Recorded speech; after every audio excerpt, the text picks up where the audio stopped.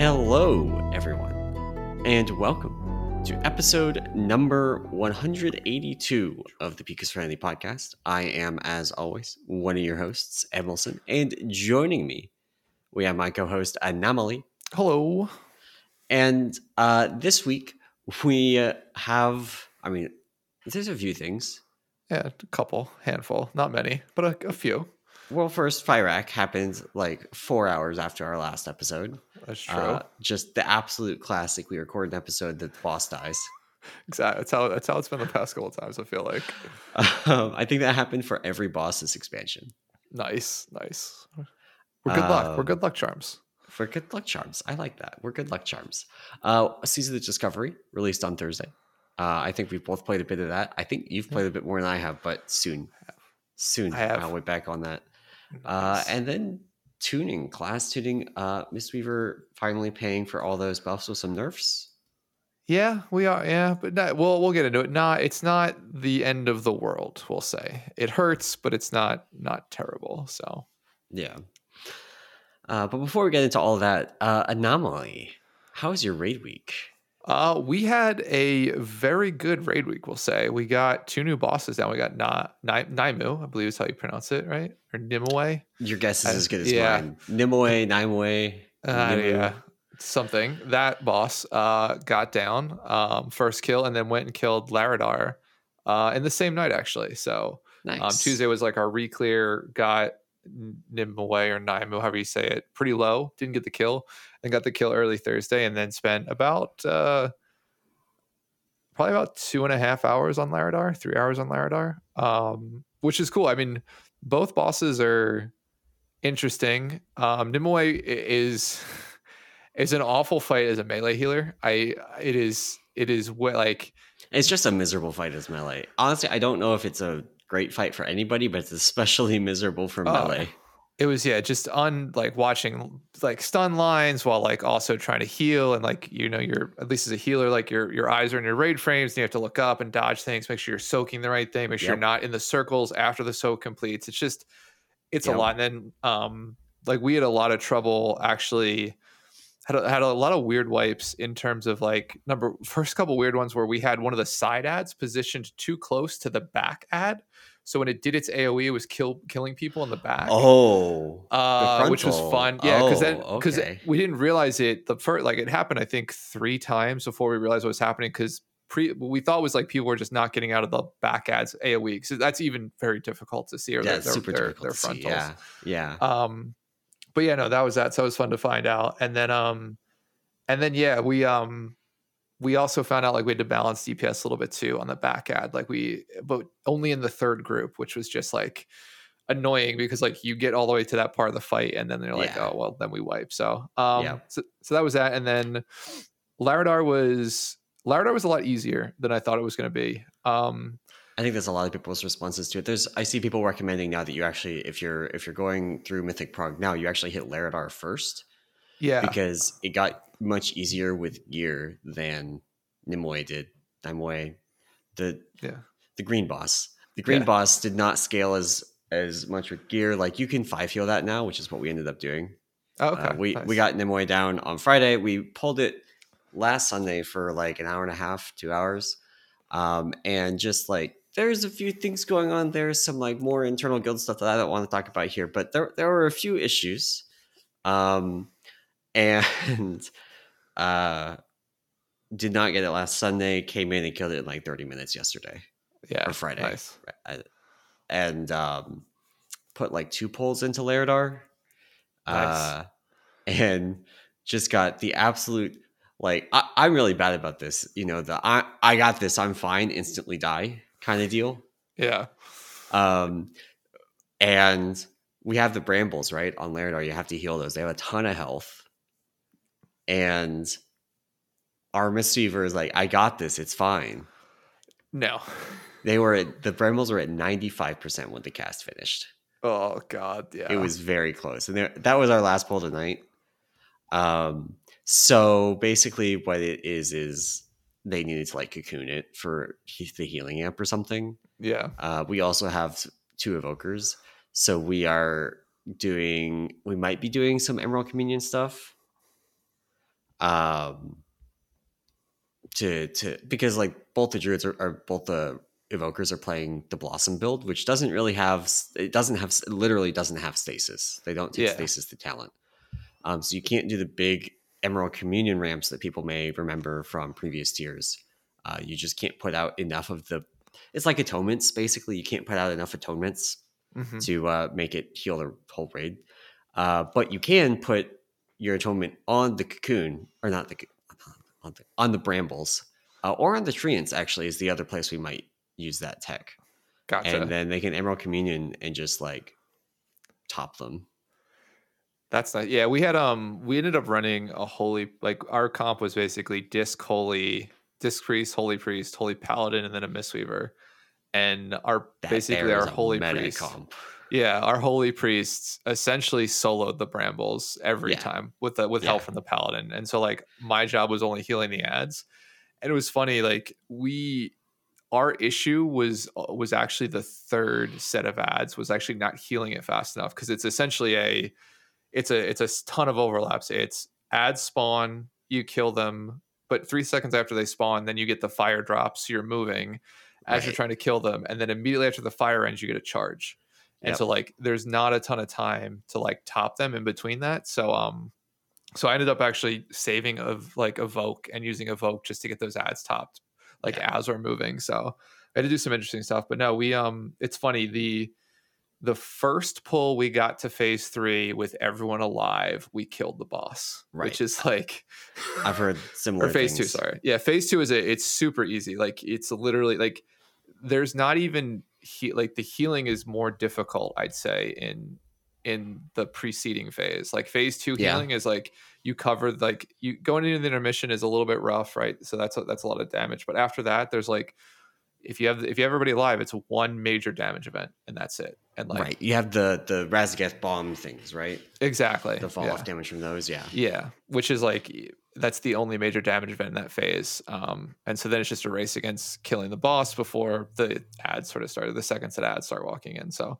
no, it's a fun fight. We had always the interesting trouble of like people badly positioned. So we had some range doing their own little range stuff, and they'd basically plant in the middle as we're trying to get the hose thing going. So like they'd pick it up and not realize it. So and then we had a little bit of trouble with like, because we'd wiped a bunch early, like the third group had like 0 practice. So when we'd get there, it'd be like super frantic for them to do it.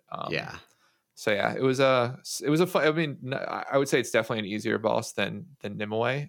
Gear definitely makes particularly P2 almost like free if you get there with enough people alive. But yeah, Nimue is fun though. Like you play a different build as a Mistweaver on it, which is cool. Is that the Ancient Teachings one?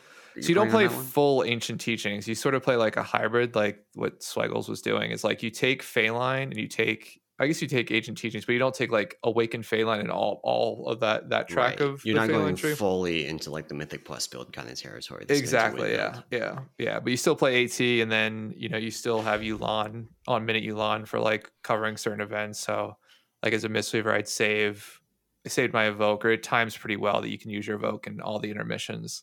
Because I solo healed, basically we only 4 healed that, so like I solo healed basically whatever mob I was on. Us, me and the paladin basically would solo heal, and then our evoker, because we had evoker in for that one, and disc would heal the third area. So it was it wasn't bad. I mean, really good progression. And now we didn't actually get a chance to pull Smolder on, so we start Smolder on Prague. I spent some time last night setting up Smolder on weak auras and such. I have not set up. Oh fuck! I was supposed to do healing cooldowns for that. Since we're reasonably likely to have at least an hour on Smolder on today. Like I should probably set up like phase 1 Smolder on cooldowns, and I'll probably like overdo it a bit, right? Like Smolder on is a multi-day prog fight. You're not killing it. We're not killing it in an hour, or even if we were really good on Lairdar, like 3.5 hours.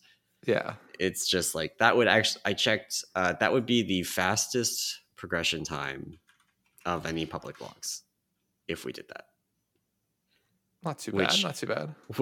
So basically that means it ain't happening. But I do need to like make sure that we can walk in there and like have healing cooldowns for phase 1 and for the first intermission, the World in Flames. So that at least we got something. Like, I'm tempted to say healers YOLO it, which we did on like Council of Dreams.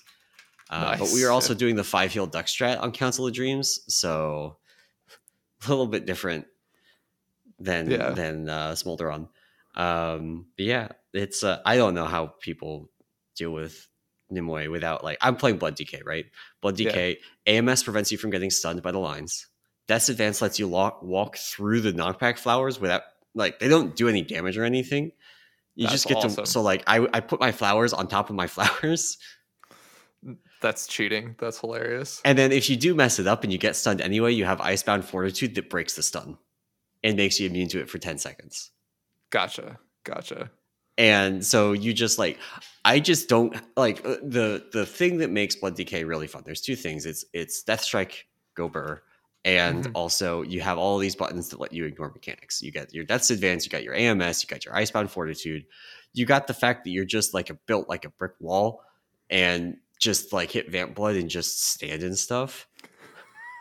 Which cheating. Is, like, and then like the flower explosions, like, it ended up being easier rather than trying to dodge the flower explosions and like crossing lines while I'm taking double nature damage. It actually ended up being way easier for me to just stand in the flower explosions, know that I was going to take that damage, and just Death Strike. Yeah. God, because I knew it wasn't going to kill me. It would do 800k damage, but I got 1.2 million health without Vamp Blood. Yeah. So I just take it, hit Death Strike, and I'm fine. Rather than like moving through the wall, taking the dot, and then having that dot continue ticking the next time the boss casts on me. Yeah. No, yeah, that makes sense. Yeah, we definitely had our Blood DK taking 2, because you get 3 tank bombs in a phase. So we were doing the same thing. Yeah. Blood DK definitely took 2. Our warrior tank would take 1, and I'd have to cocoon him for everyone, because as he's running out, I messaged him after our raid on Sunday. And it was like, I don't know how you do this on a Prot Warrior, but if you're going to do it on the Prot Warrior, you gotta do this middle one. You cannot do 2. Yeah. No, yeah. So I think, we I had to make sure I cocoon up every time, which was pretty easy. But yeah, it was I don't know. I mean, to be fair, like, both fights super fun to progress. I was a fan of both of them. So yeah, I mean, Nimue was not as bad as I was expecting, but it was still pretty, like, it's going to be, it's a fight that I'm going to be glad that you can just like skip most of it with gear. Yeah. When we're running around and we're like, I level 490 and can just two-phasing it, right? Just two-phase it trivially. Like, it's going to be, I'm going to be glad that we can. Yeah. It's definitely, I would say right now, least favorite fight is the council fight, which is funny. I just don't like council fights. Not fun to this day. I think I'm now down on council fights, like, real bad. So we managed to get through the council fight without anybody dying to the frontal cleave this time. Oh, nice. I got all the frontal cleaving out of the way on a heroic clear, where I killed like 10 people. Just nice. That's awesome. Well, cool. Well, progression. We'll I guess you have to let me know how Smolderon is next week. Hopefully we'll get to see it. I don't think we're extending just yet, but we are close. I think we probably have like one more clear, and then we've been talking. I think that we're planning to keep re-clearing until they nerf Tintril. Yeah, that's probably a good idea, to be fair. Yeah, like especially with how fast re-clear has been for us. Like, traditionally, we've kind of been bad at re-clear. Yeah, and so that's been one of our things to like push us towards extending early, because if you spend forever wiping on these early bosses, it does cut into your progression time, and that sucks. But we've actually, we cleared heroic in like about an hour. We cleared all the bosses we had already killed. Like, the one that we wiped the most on was Volcaros, of all things. Nice. Like, we one-shot that boss on Prague. Yeah. And then we go in and I just like miss taunt once. The Myco tank misses a taunt, and then I don't remember what the third wipe was, but we wiped to something. Yeah. And then killed it. And even still, like, 3 wipes on that boss is like 20 minutes total.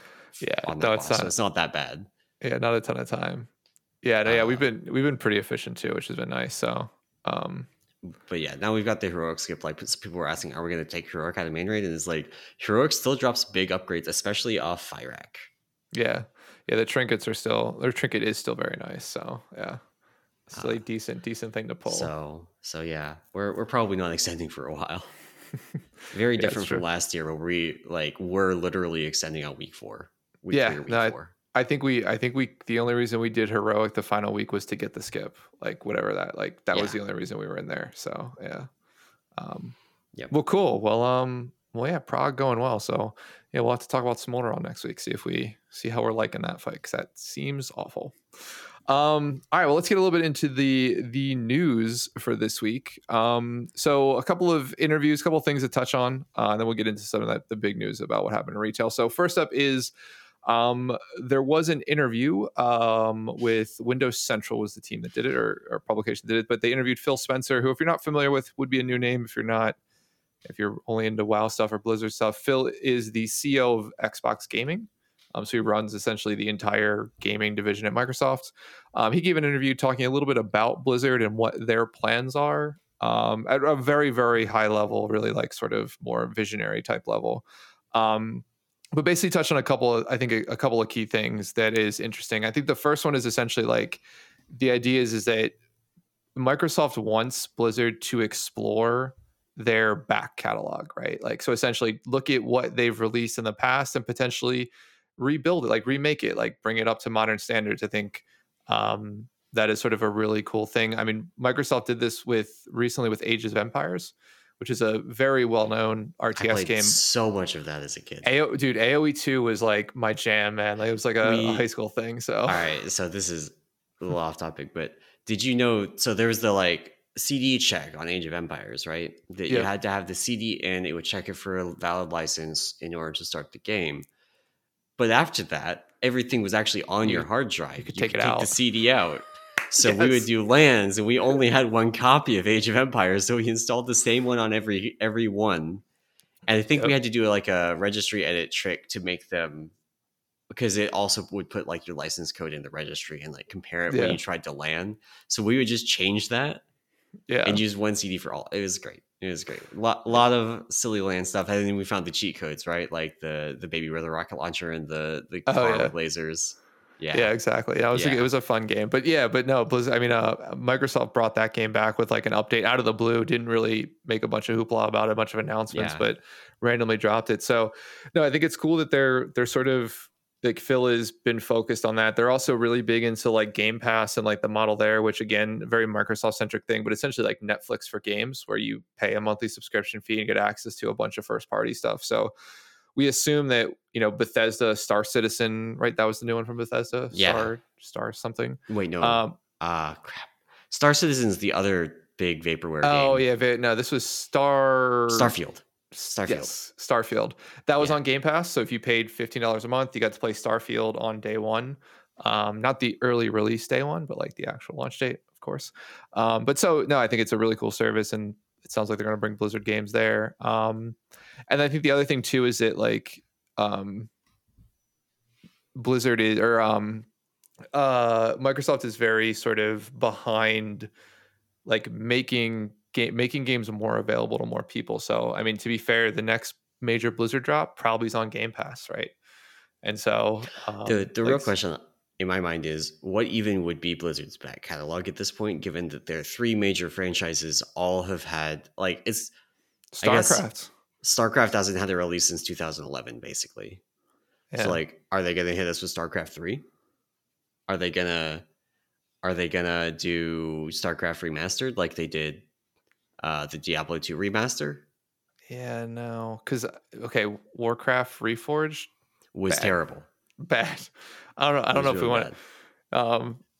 Yeah, Wolfbane in chat says Ghost. I mean, that was the other thing about this interview. They said like basically taking, IP and like going in different weird directions, I think is what Microsoft's about. So I think it's a really cool interview. I mean, if you are in gaming news in general, like the interview is very on brand for Phil. Like Phil's very much like Mike Ybarra, like who's the current president of Blizzard, like very much are people who play games, right? They're people who play games. It's not sort of, the CEO that is just there from a business perspective. So plus it's funny, I think I mentioned this, but Mike Ybarra used to report to Phil like when Mike Ybarra was at Microsoft. So back in the fold, reporting to his own boss. So it'd be cool to see what they cook up. So but yeah, no, cool interview. Cool that Phil's sort of all in on the Blizzard support. So and Activision, of course, if you care about Modern Warfare or something like that. I don't know, whatever Activision has. So cool. So cool interview with Phil. Another thing that came out was so at the beginning of 10.2, basically Blizzard broke a specific like range check function in the game, which a lot of weak auras and even UI add-ons use to denote when like certain things were in range of your players. I believe they reverted some of the checks, particularly between player and enemies, right? But there were still restrict range checks between players, essentially player to player stuff. That's basically what I don't know if the hotfix for it has gone live yet, but basically, kind of like friendly nameplates turned out to be a thing. Like Star Augur, friendly nameplates, it made it easy to do some of the coordination mechanics. So they turned off add-on ability to modify friendly nameplates, friendly range checking, doing similar things, enemy range checking, kind of important for various things like your action bars to be able to tell when you are in range to use your spells. But the friendly ones, I think we're likely to end up with just kind of like the more basic, like, are you within the 40 yards or 25 yard range, whatever kind of deal. And that's the only one you can realistically do.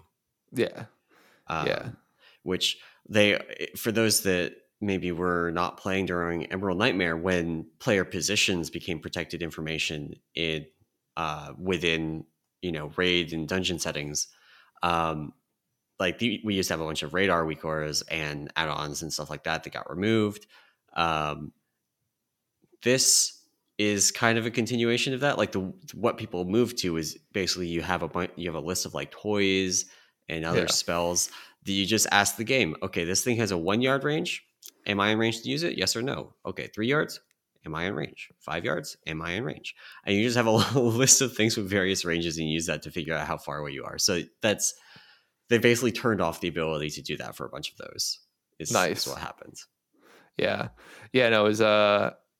it was a snap. And I think too, the other part of it, this does also break a lot of like potentially accessibility add-ons, like people who have like, who need just the support and things like that in game. So cool they're turning it back on. But the friendly stuff I think is, it's just it is part of the arms race of Blizzard UI customization and Blizzard sort of wanting to restrict that. So speaking of the arms race, this is not in the notes, but I just want to briefly bring it up because I think it's extremely funny. Like Blizzard and the private auras arms race. I don't know if you've seen, but Liquid had on Pro. I don't know if they had this on Pro actually, but they have in their pack now, and the community kind of rebuilt one that does the same thing that bypasses the private aura check for the Smolderon orbs. Oh, really? Yeah. That's the macro one, right? They weren't using a macro. Oh, I didn't realize that. And there's a macroless one now. There other guilds were using a macro. And like I don't know if they actually weren't using a macro during the race or not. I know the one currently in the Liquid pack does not need a macro. Interesting. And basically what it is that these orbs have threat on the person that they're targeting. Oh, wow. That's super smart. So they look for who they have threat on, basically. Yeah. And they say, oh, that's the person that's targeted. And so it's just extremely funny to me, just like all these things. Like the Neltharion one was that the boss targeted the people that were getting hit with the thing, even though it was a private debuff. You just clicked for the boss, rapidly switching between 3 targets, and that tells you who he was hitting with the mechanic. Yeah. It's just like Blizzard learning over and over what a side channel attack is and how hard it is to prevent them is just extremely funny to me. Yeah. That's awesome. Yeah. Well, that and like it's just I feel like every Fyrakk debuff is a private order. It's just like I think the dispel is like the only thing that isn't, and it's very annoying because like in my raid frames, the default private aura like thing that you can put on raid frames is just a big block of like the icon. Yeah. And so like on certain boss fights, like the Laredar, the fire dropping. Why is that a private aura? Why? For one thing, it gets applied to literally the whole raid. Everyone gets it. Who cares? It probably was like originally not going to be applied to the whole raid, and they didn't want you to assign it, so they made it private, and then they made it go on the whole raid. And my god, never unprivated it. It's so annoying, dude. That was like the biggest thing our healers were talking about was like, how do we turn off this debuff? And I'm like, I'm not You investigating literally it. have to like turn off private auras for Yeah. that fight. Basically, it's annoying. But yeah, I'm sorry. It's dumb. But yeah, I guess that'll be the new thing going into next expansion. Just everything's a private aura. So, but cool. So that's it. So range checking, hopefully between enemies and players will be, if it's not already hotfixed in, should be soon. And then I guess the other sort of moving on, the other big news this week outside of retail was Season of Discovery launched. So if you're not familiar with this is sort of the new twist on WoW Classic that was announced at BlizzCon. Essentially, it's a shorter level range, so it's only level 1 to 25. And every class gets new abilities through these things called runes. And basically, you can engrave a rune onto a specific armor slot. It's gloves, pants, or chest. And the runes give you new abilities. Helm or chest. Helm or chest. No, it's legs. It's legs. Is it legs? It's legs and chest. Yeah, because you don't get a helm till very much till later. It's gloves, legs, and chest, 1,000%. Because I just went through this with my mage. I was doing this right before the podcast. Yeah. All right. Fair enough. Yeah. I was like, I could swear that like when I did we did the beta BFD thing at BlizzCon, I could swear it was helm, but maybe they changed it. Maybe I'm just bad at remembering things. That's true. You could, they could have changed it, but no, it was gloves, legs, and chest. And so these runes give you new abilities. Like mages get the ability to have like Fingers of Frost or Living Bomb, things that weren't in original Classic. Yeah. They also did some weird stuff where like shamans can fully tank now through the use of runes. Yep. I did an RFC last night with a shaman tank that could not pull threat off them as best I tried. And so I think rogues have a tank spec now, warlocks have a tank spec now, mages have a healing spec. Yep. And the runes themselves are hidden in the world. I mean, if you care, Wowhead, I think, has guides for pretty much how to find all of them. But even knowing the guide, it's like interesting what they did. Like, I'll do a little bit of a spoiler here if you care. But for an early mage rune, around Trisfald Glades, there's these weird pumpkins that if you polymorph them, a person comes out and drops a scroll. And you collect 6 of these scrolls to get a rune. That's cool. So it's like weird stuff like that. Or there was like, so I won't ruin any other of them, but there's like new things out in the world that you can do.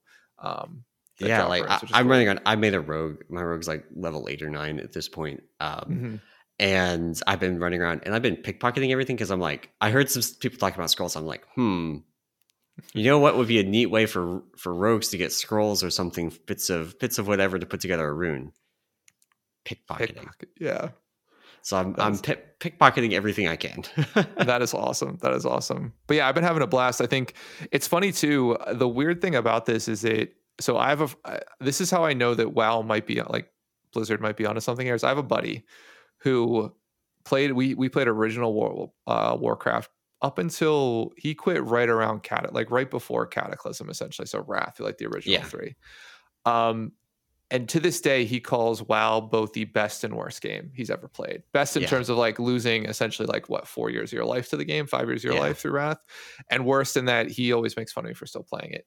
He has come back to play Season of Discovery because he's like, it is different enough and it's only 25 levels that it's like, he's like, if I hate it, it's just I lose like a weekend or I lose like a week of messing around. Like I still get to see some new stuff. So it's also like one of the things that excites me about this. And I don't think I properly expressed this the last time we talked about Season of Discovery, but one of the things that excites me about this is Blizzard creating low level content, leveling content that's intended to be like a thing for people to go back and do. Just like run around and play in the world, right? And that's been a thing that Blizzard has struggled with for a long time. Like you can see elements of them trying to do this in Dragonflight, and I think with mixed success. Like world quests and world events obviously kind of do it, but you've done one super bloom, you've done all the super blooms, right? Exactly. Yeah. You've done one feast, you've done basically all the feasts. There's not like they help, they add things, but it's not the same as content that is designed for you to be playing and leveling through it slowly, right? Exactly. It to be the thing that for it to be your goal instead of a thing that you have on your way. Yeah. And it's funny too, because a lot of because I'm actually playing with a group of friends that typically aren't big WoW people, but have played in the past. And it's like we did Ragefire Chasm last night. And so we were going around to collect the quests, and there's like 2 in Thunderbluff, 1 in Undercity, and 1 right outside the instance. And I remember having to like run to Thunderbluff to turn it in, and just like some like the joke is basically like, this is the best version of WoW. It's the best game. I'm like, yeah, I love having to run 30 minutes out of my way to turn in a level 15 quest that like isn't gonna matter. But of course, like Thunderbluff has quests to like send you to Orgrimmar, Ragefire. So it's just funny the way some of those quests, like I think one of my buddies was doing a quest in like from the Barrens that sent him to Tristfold Glades, but it just sent them to the Sepulchre, and then turned around and had to fly all the way back. And like, it was for like 1,000 experience or something, like nothing basically. Yeah. So. There's a lot of those that are not worth doing. Yeah, exactly. But no, it's been fun. I mean, I'm a huge fan of this stuff, and I think it's cool that basically you have 3 versions of WoW. To be fair, like almost 4 versions of WoW you can like potentially get yourself into. You can get your hardcore, Season of Discovery, Wrath Classic, and retail. So, and then like regular Classic still out there. I don't know how popular that is, but I mean, it's super popular. Yeah, I'm assuming people are still playing. Oh wait, no. Vanilla Classic, not so popular. Not good. Yeah, not Wrath Classic, super popular. Yeah. Nice. Yeah. But cool. Now I've been having a blast with it, so I'm excited to do more. And I think Wolfman in chat mentions it only go to 25 for this phase. They'll increase it a bunch more phases coming up. But the cool thing is that the previous phase leveling is sped up. So like essentially, yeah. So what they said this in, I think it was in the deep dive, but they talked about it where like the idea is like 1 to 25 is open now. When 40, I think, is the next map opens up. 1 to 25 gets accelerated experience, and then you go back to normal rates at 25 to get yourself to 40. Or whatever. That's really cool. I like that. I like that a lot. That's so like I wanted to play more Season of Discovery this weekend, but my main for raid is still running around with a fucking World Quest weapon and an agility polearm. It's a blood decay, by the way. This normal eye level agility polearm seems better than the other weapons that I have access to right now. I am 31 keys deep and have not seen the 2-handed weapon yet. That's rough. So yeah, that's fun. But yeah. It's been, I would say it has been a lot of fun, even just like hanging out and talking to people. So but cool. All right, moving on a little bit. There was a bunch of 10.2 PTR news that hit. I think the 2 at least biggest ones for me were, number 1, when 10.2 drops, Revival Catalyst becomes a weekly charge rather than every other week charge, bi-weekly charge. Which was good for, all catch up, like transmog stuff you might want to get.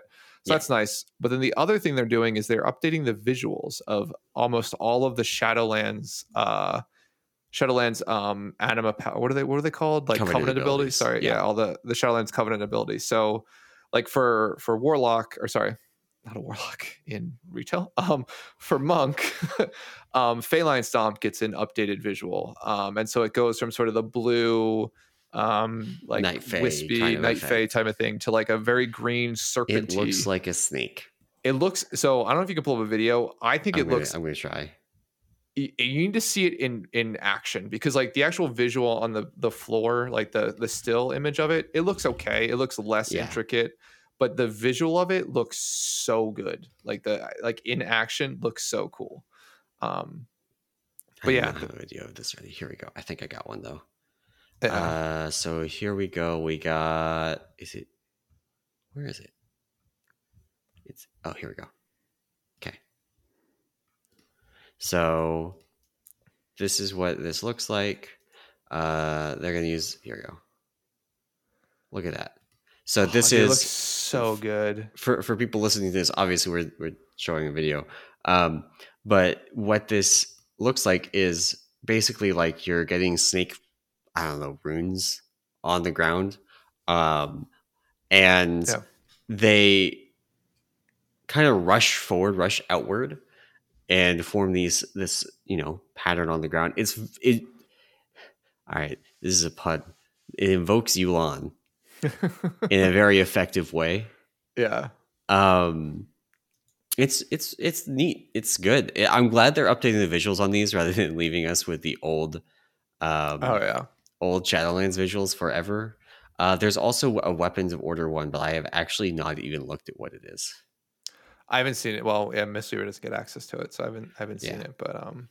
But no, yeah, it's really cool they're going back to do it. I think the monk one looks honestly amazing. So yeah, it's super cool. Huge fan of all the updates they're doing. So yeah. But yeah, so that's on 10.2. So more little tidbits of stuff coming out. I think what we're talking about 10.2 probably hitting January-ish at this point. I don't think we get 10.2.5, but yeah. 10.2.5, sorry. Yeah. I think, and then there's also, so the next phase of Season of Discovery, we have, I don't know if it's official confirmation at this point, but the next raid is No More Again. And we have Black Fathom Deeps, that's the current level 25 raid for Season of Discovery.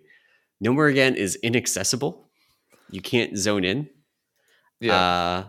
So that is basically confirmed to be the next raid.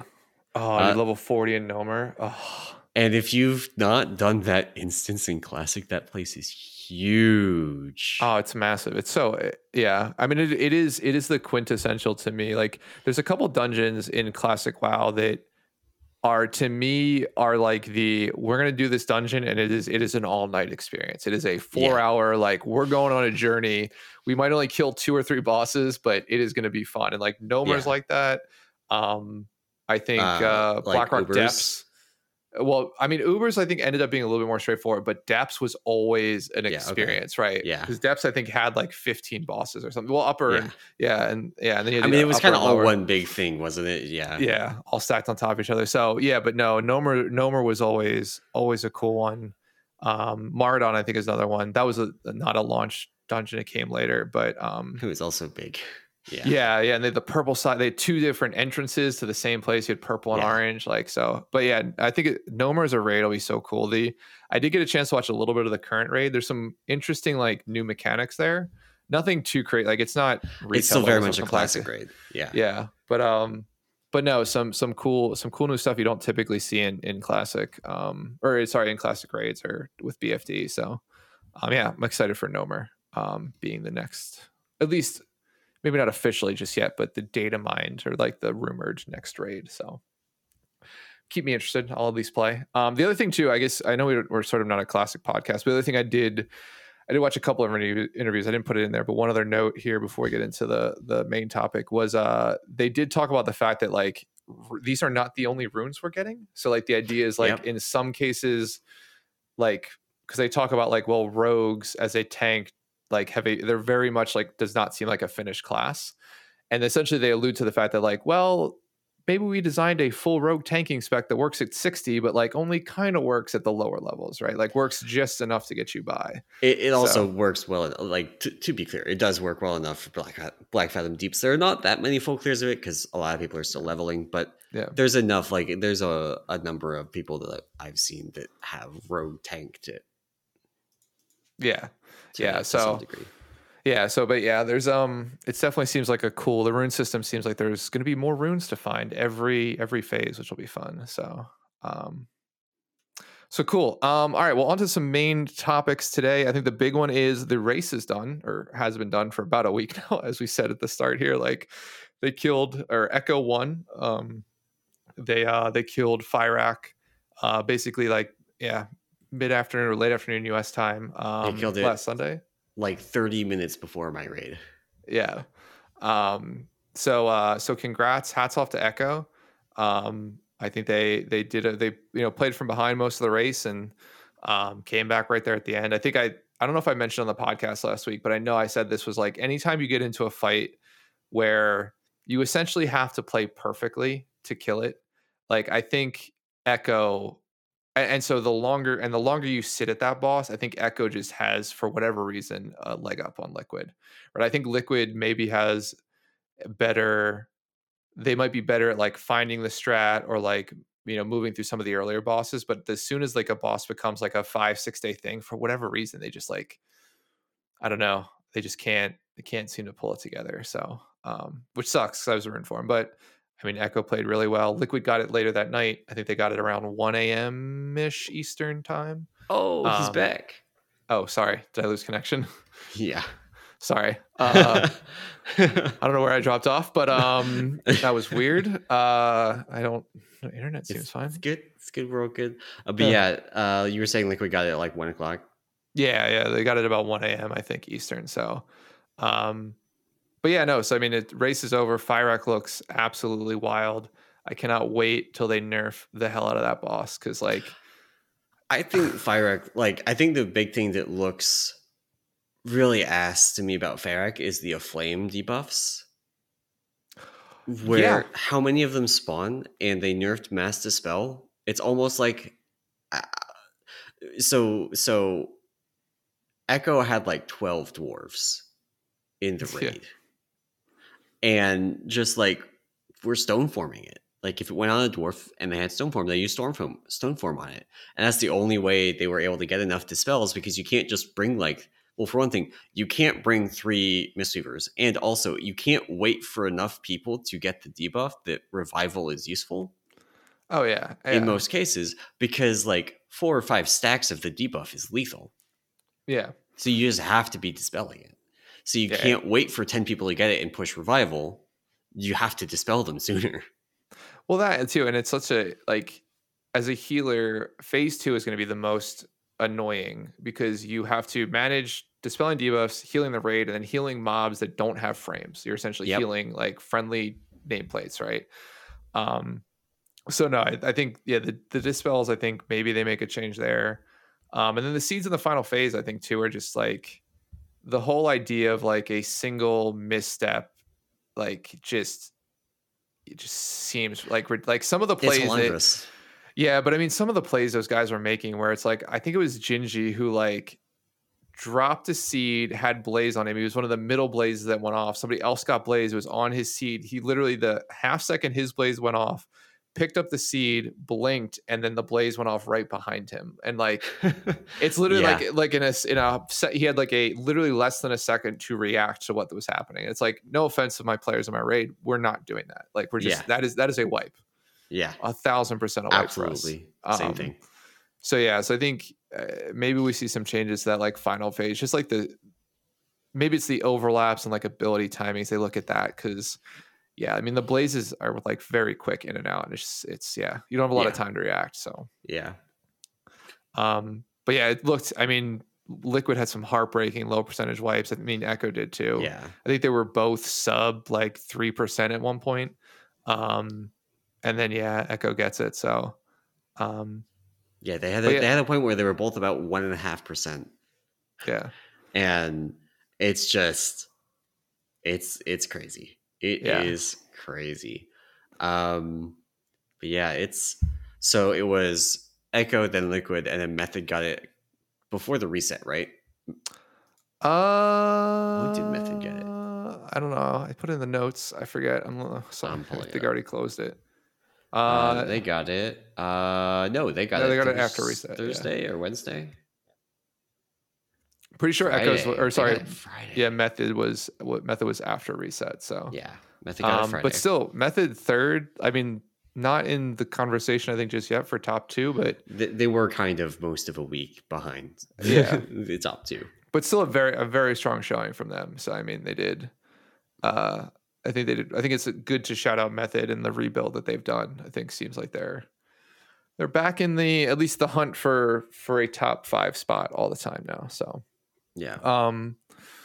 cool. And then so then the other thing that occurs when, of course, hopefully this isn't the new trend, but at least the past couple bosses has been the trend, is a legendary item drop. So you get to go and do some quests and crafts. So Echo killing it first. I think they guarantee the drop maybe on Mythic, or at least maybe the first Mythic kill. The first one I think was guaranteed per region.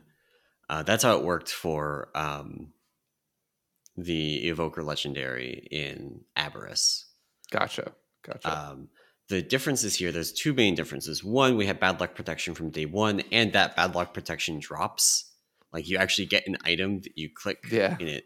I don't know if it just doesn't do anything and it's just like a visual representation of the thing, or if it actually is behind it. Like imagine like collecting these in your bags and never clicking them. Does that mean you don't get your bad luck protection? Yeah, that's true. That would be, I hope it's like that so that people get, just use the item. It just goes away. But so there's greater and lesser embers. You kill Fyrak, you get a greater ember. You get lesser embers from other bosses at random. You can get little bonuses basically. And so that's you're stacking at bad luck protection to get the axe. The other change is that on Mythic, it apparently is a low percentage drop group loot. Okay.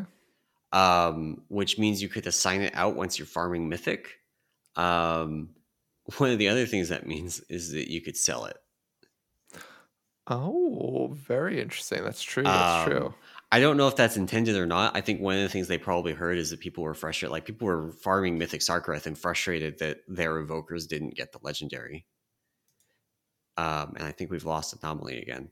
But people were frustrated that their evokers didn't get the legendary. Like we killed Sarkareth, 12 something times. 13, 14. Actually, I'm going to look.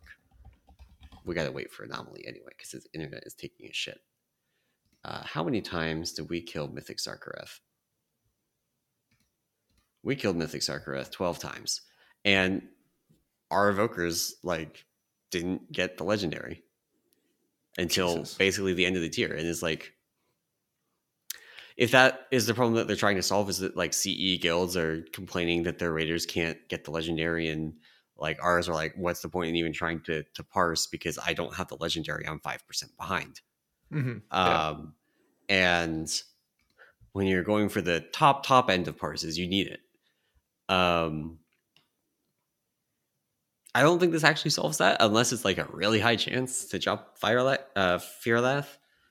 But it will mean that people will try and buy it for a chance at the X. Yeah, that is true. That is true. Yeah, but we'll see. I think all of our warriors and paladins and things got the items this week, so we did not see it on our heroic kill. So it is what it is there. So yeah. But yeah, no, I think it's Fyrak. I mean, I guess the axe seems pretty good. I think people were kind of memeing the fact that you have to kill 1,000 super bloom rares after killing the hardest mythic boss in the world. You then go and sit in do world quests. Yeah, essentially. It's basically the way it's supposed to work, from what I understand, is that you're supposed to use these items on other people, and then you get stuff from them when they kill super bloom things. Oh, okay. And so that's how it's supposed to be how it is. But it's still a much longer grind than the Fyrak assaults were for the Evoker Legendary, even if you do that correctly and don't use the item on yourself like Miraz did on stream. Yeah, exactly. Yeah. So but yeah, so that is sort of the legendary axe is out. Fyrak is dead. One of the longer progressions almost went the full 2 weeks. So but no, I mean good on Echo and Liquid. They're done till next expansion basically. So they get a year off of the grind, we'll say. Yeah.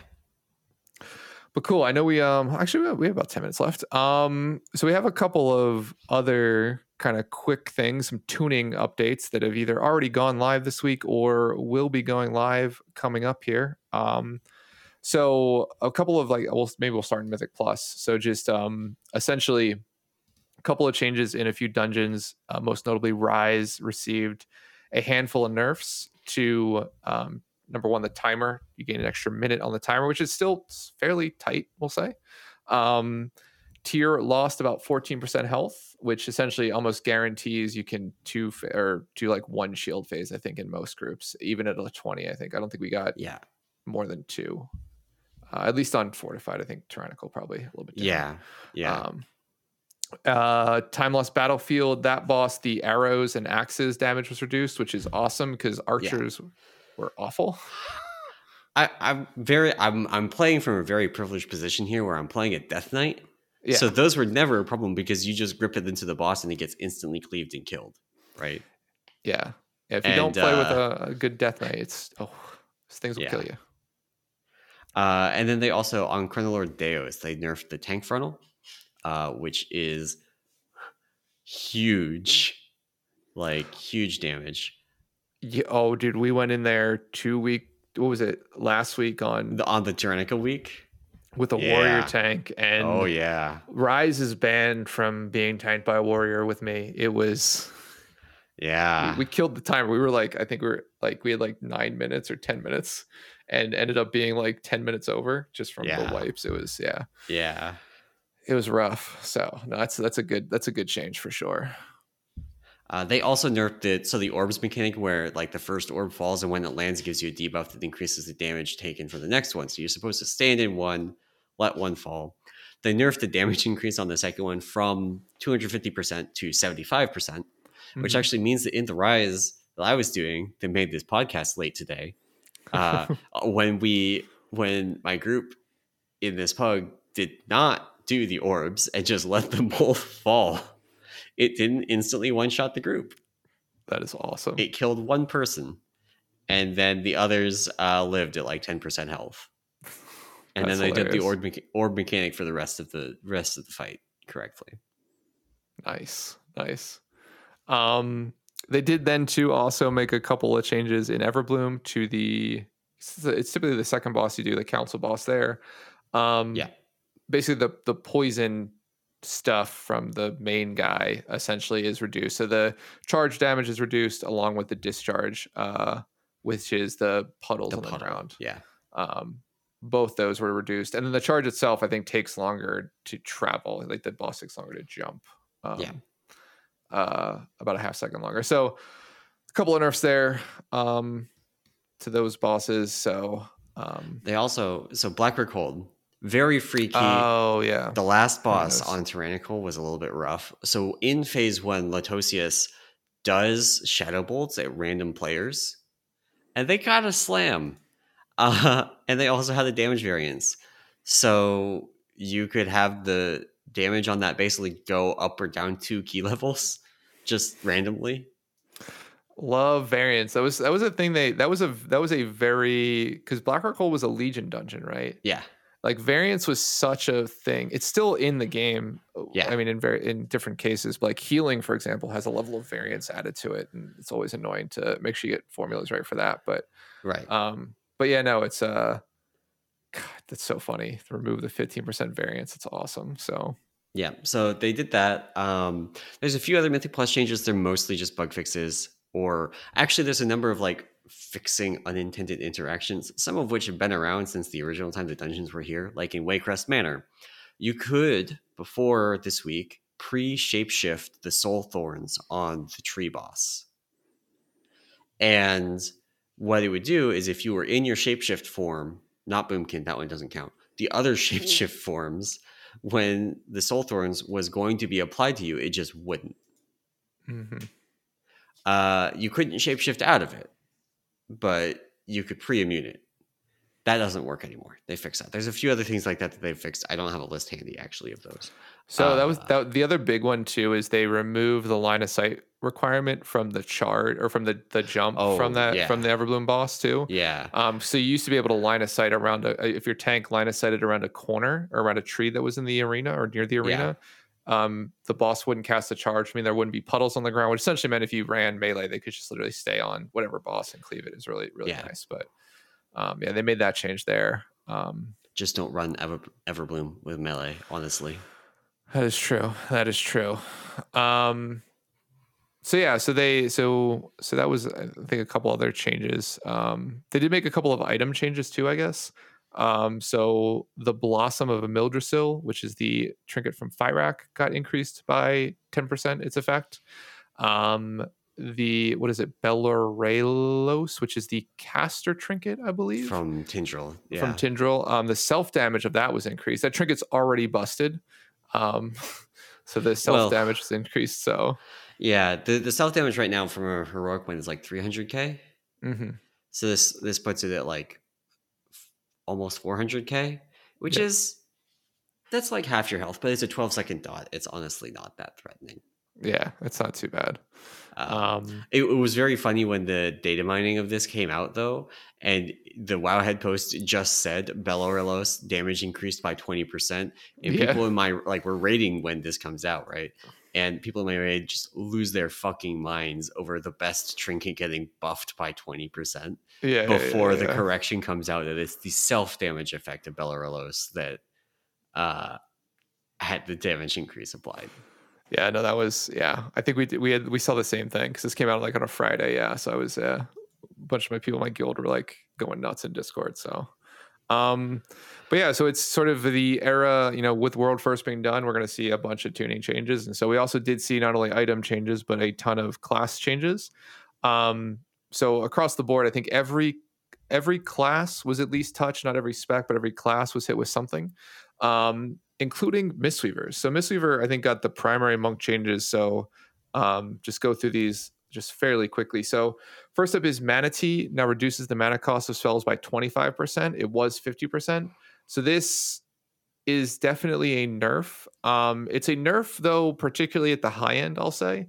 I don't Yeah. think, like, from what we've seen log wise and people asking questions, a lot of people don't actually make the best use of this reduction, right? Which is effectively like the ability to reduce a specific spell or a specific group of spells by 50%. So it was a lot of the tech was around like using it's it kind of right a curve before too, right? Essence We Font. lost So anomaly again. So basically, what happens with this is that at the low I end, think my people internet's don't really dropping. get the mana benefit from Manatee. You're not really making great use of it. You're just using it for mana regeneration. You're not worrying about the mana savings from having the cost reduction. And then kind of at the mid level, you're maybe getting more value from it. But then at the top level, you're getting Innervate, and you don't need the Manatee. You just get 2 Innervates, and it's fine. So in some ways, this is like a little bit of a miss of a nerf, in my opinion, because if you just have 2 druids that innervate your Mistweaver, right? You can innervate every Yulon, and then they don't have to work. Like, this is, Yeah. yeah. Yeah. So a little bit of a top end, I'll say nerf more than anything, but I think it'll impact people. It won't be as big of impact as people think. Yeah. They also now changed the upwelling stacks to go to 15, which we talked about. This just makes it in line with the change they made to the number of bolts that Essence Font actually sends. Yeah. They also decreased the healing of Essence Font by 10% and the healing of Invigorating Mist Okay. by 10%. I So actually wanted to ask, does this Essence Font nerf apply to the Essence Font bolts from Phalanx Stomp? yes, it will. Okay. Yes. Yeah. Yeah, so typically those bolts are coded as Essence Font in terms of the healing. They're not a separate bolt Gotcha. spell ID, if I remember correctly. So that was my one question, because I was like, everybody praises the death of like Essence Font. Nobody wants to be pushing Essence Font, basically. But if it also nerfs Phalanx Stomp, people are much happier to be pushing Phalanx Stomp. Yeah, I mean, Essence Font in raid is still a good ability to use, particularly right now a lot of builds run Outwelling and you just Thunder Focus T hit it, with a Manatee tick, and it's fine healing. They also decreased Invigorating Mist healing by 10%. So Invigorating Mist is the cleave, right? The cleave healing from Vivify, right? So on your renewing mist targets, that's the new spell ID for that. They've nerfed that healing by 10%. A little bit of a compensation, skipping ahead a little bit. Vivify primary target healing got increased by 5%. Yeah. So a little bit of a main target buff there. And then the one that is probably makes out of all these, probably the biggest one, is Common Coalescence now increases the absorb of Life Cocoon by 2%. It was 3%. So this was the spell where it will stack up to 50, but every tick of Soothing Mist you do grants you a stack of this, and each stack increases, in this case, the absorb of Life Cocoon by 2%. So Life Cocoon at a 50 stacked Common Coalescence is like ridiculously powerful. And the fun thing is, if you run the Elon statue, those Soothing Mist ticks also increase Common Coalescence. So essentially, you can tap, you can always keep basically every 8 seconds getting 8 more stacks, essentially, by tapping tapping Soothing Mist on someone. And then the only final change, which is I don't think a huge one, but Ancient Concordance now increases the chance for Blackout Kick to reset Rising Sun Kick by 12%. It was 10%. So a slight buff. That's a buff, right? Yeah. Yeah, slight buff there. I mean, it's, to be fair, like if you need a Phalanx Stomp reset, or sorry, no, this is a RSK reset. So yeah, this is a buff in terms of like getting more RSK damage out. Sorry, I thought this was Phalanx Stomp reset. And then the only other monk change, and I have not consulted the Windwalker people about this one, but I'm pretty sure I don't need to. All ability damage increased by 6%. I believe this is going to increase their damage by about 6%. But But 6% if you talk to Windwalker, 6% of zero. Right? Well, 6% of zero is still zero. True. So yeah. A little bit of a buff there for them. Which is always good. So the only other thing, I know we're just about out of time here, is Blizzard after this post did put on another blue post that essentially said, we're gonna make more changes. I think is that like we got the second round of these, didn't we? I feel like we got the second round of these. I think that I don't think there was anything additional other for the December 5th ones coming up. I didn't, unless I missed it in the notes. Other than like essentially, after December 5th, we can expect more changes. Okay. Was sort of what they were talking about. So yeah. So I think the idea is like they held any changes till after Race for World first, as always, class wise, and then I think we got that backwards actually. Oh, we have these backwards in the notes. The more class tuning post is posted before the class tuning post. Oh, whoops! Because there was the other class tuning that happened with reset. There were some buffs. Yeah. And so this is the one where BM Hunter got a 5% AOE nerf.